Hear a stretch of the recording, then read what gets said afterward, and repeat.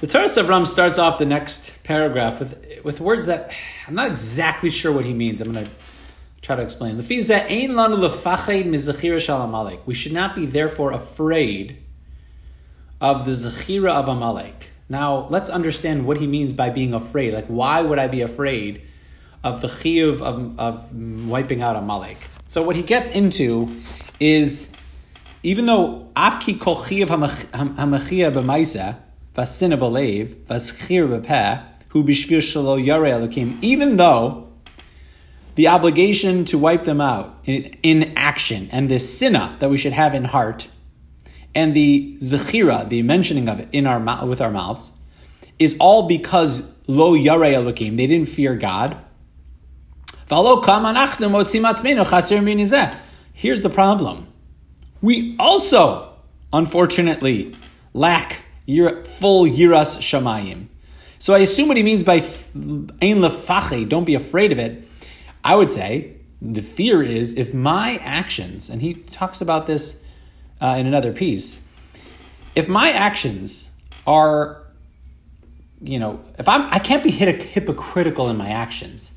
If I say that you have to be a Yarei Elokim, I have therefore arguably I have no right to wipe out a group of people that also doesn't have a Yarei Elokim. If I'm lacking Yirah Shamayim, then what rights do I have? Those in glass houses shall not throw stones.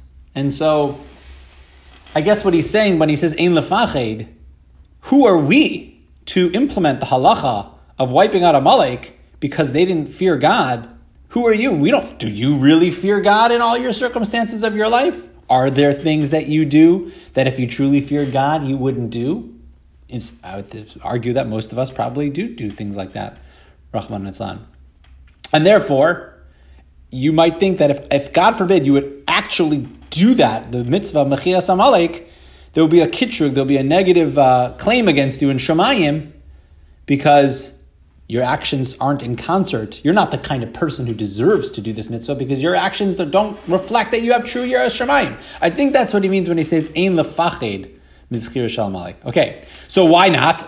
It's a good taina. Or it's a good question. Why not be mefached of this mitzvah? Says the Torah of Ram, Avalo kol chisronos shavim. The chisronos that we have, the lack that we have, are not the same as the lack of Amalek. Ein chisaron yira shal Yisrael v'chisaron yira shal Amalek misug echad. It's categorically a different level of lack of fear of Hashem. Klal Yisrael's lack of fear of Hashem is very different than the lack of Yiras Hashem of Amalek. And he points out, not only Amalek, every other nation too has a different level. The chiyuv of wiping out Amalek is dafka Amalek, specifically Amalek.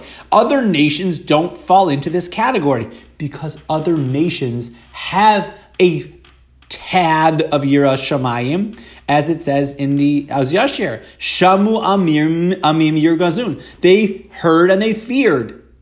Meaning, after Kriyas Yamsuf, after Paro was drowned and his entire army, the other nations didn't come to fight against Klal Yisrael.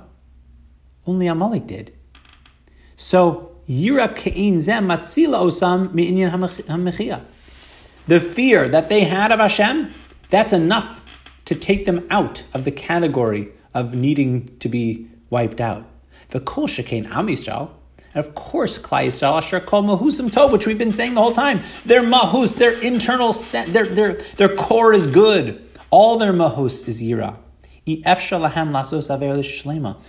A yid, I'm just quoting the Torah of Ram here. Efshar lahem lasos avera shlema. It is impossible for a Jew to do an avera in its entirety. Gam avera shalahem mureves betov, because their averas have tov in them. Ki atov niyah mitzius etzlam. The tov gives existence to the yid. Mitzius she'i efshar li'par mimeno. It's impossible to pull it out. It's impossible to separate it. Lachein ein lanu shaychus le'inyan lo yarei akasav eitz Amalek. Therefore, Klal Yisrael, at their core, has no shaychus to the lo yarei of the Amalek nation. God willing, we'll continue tomorrow.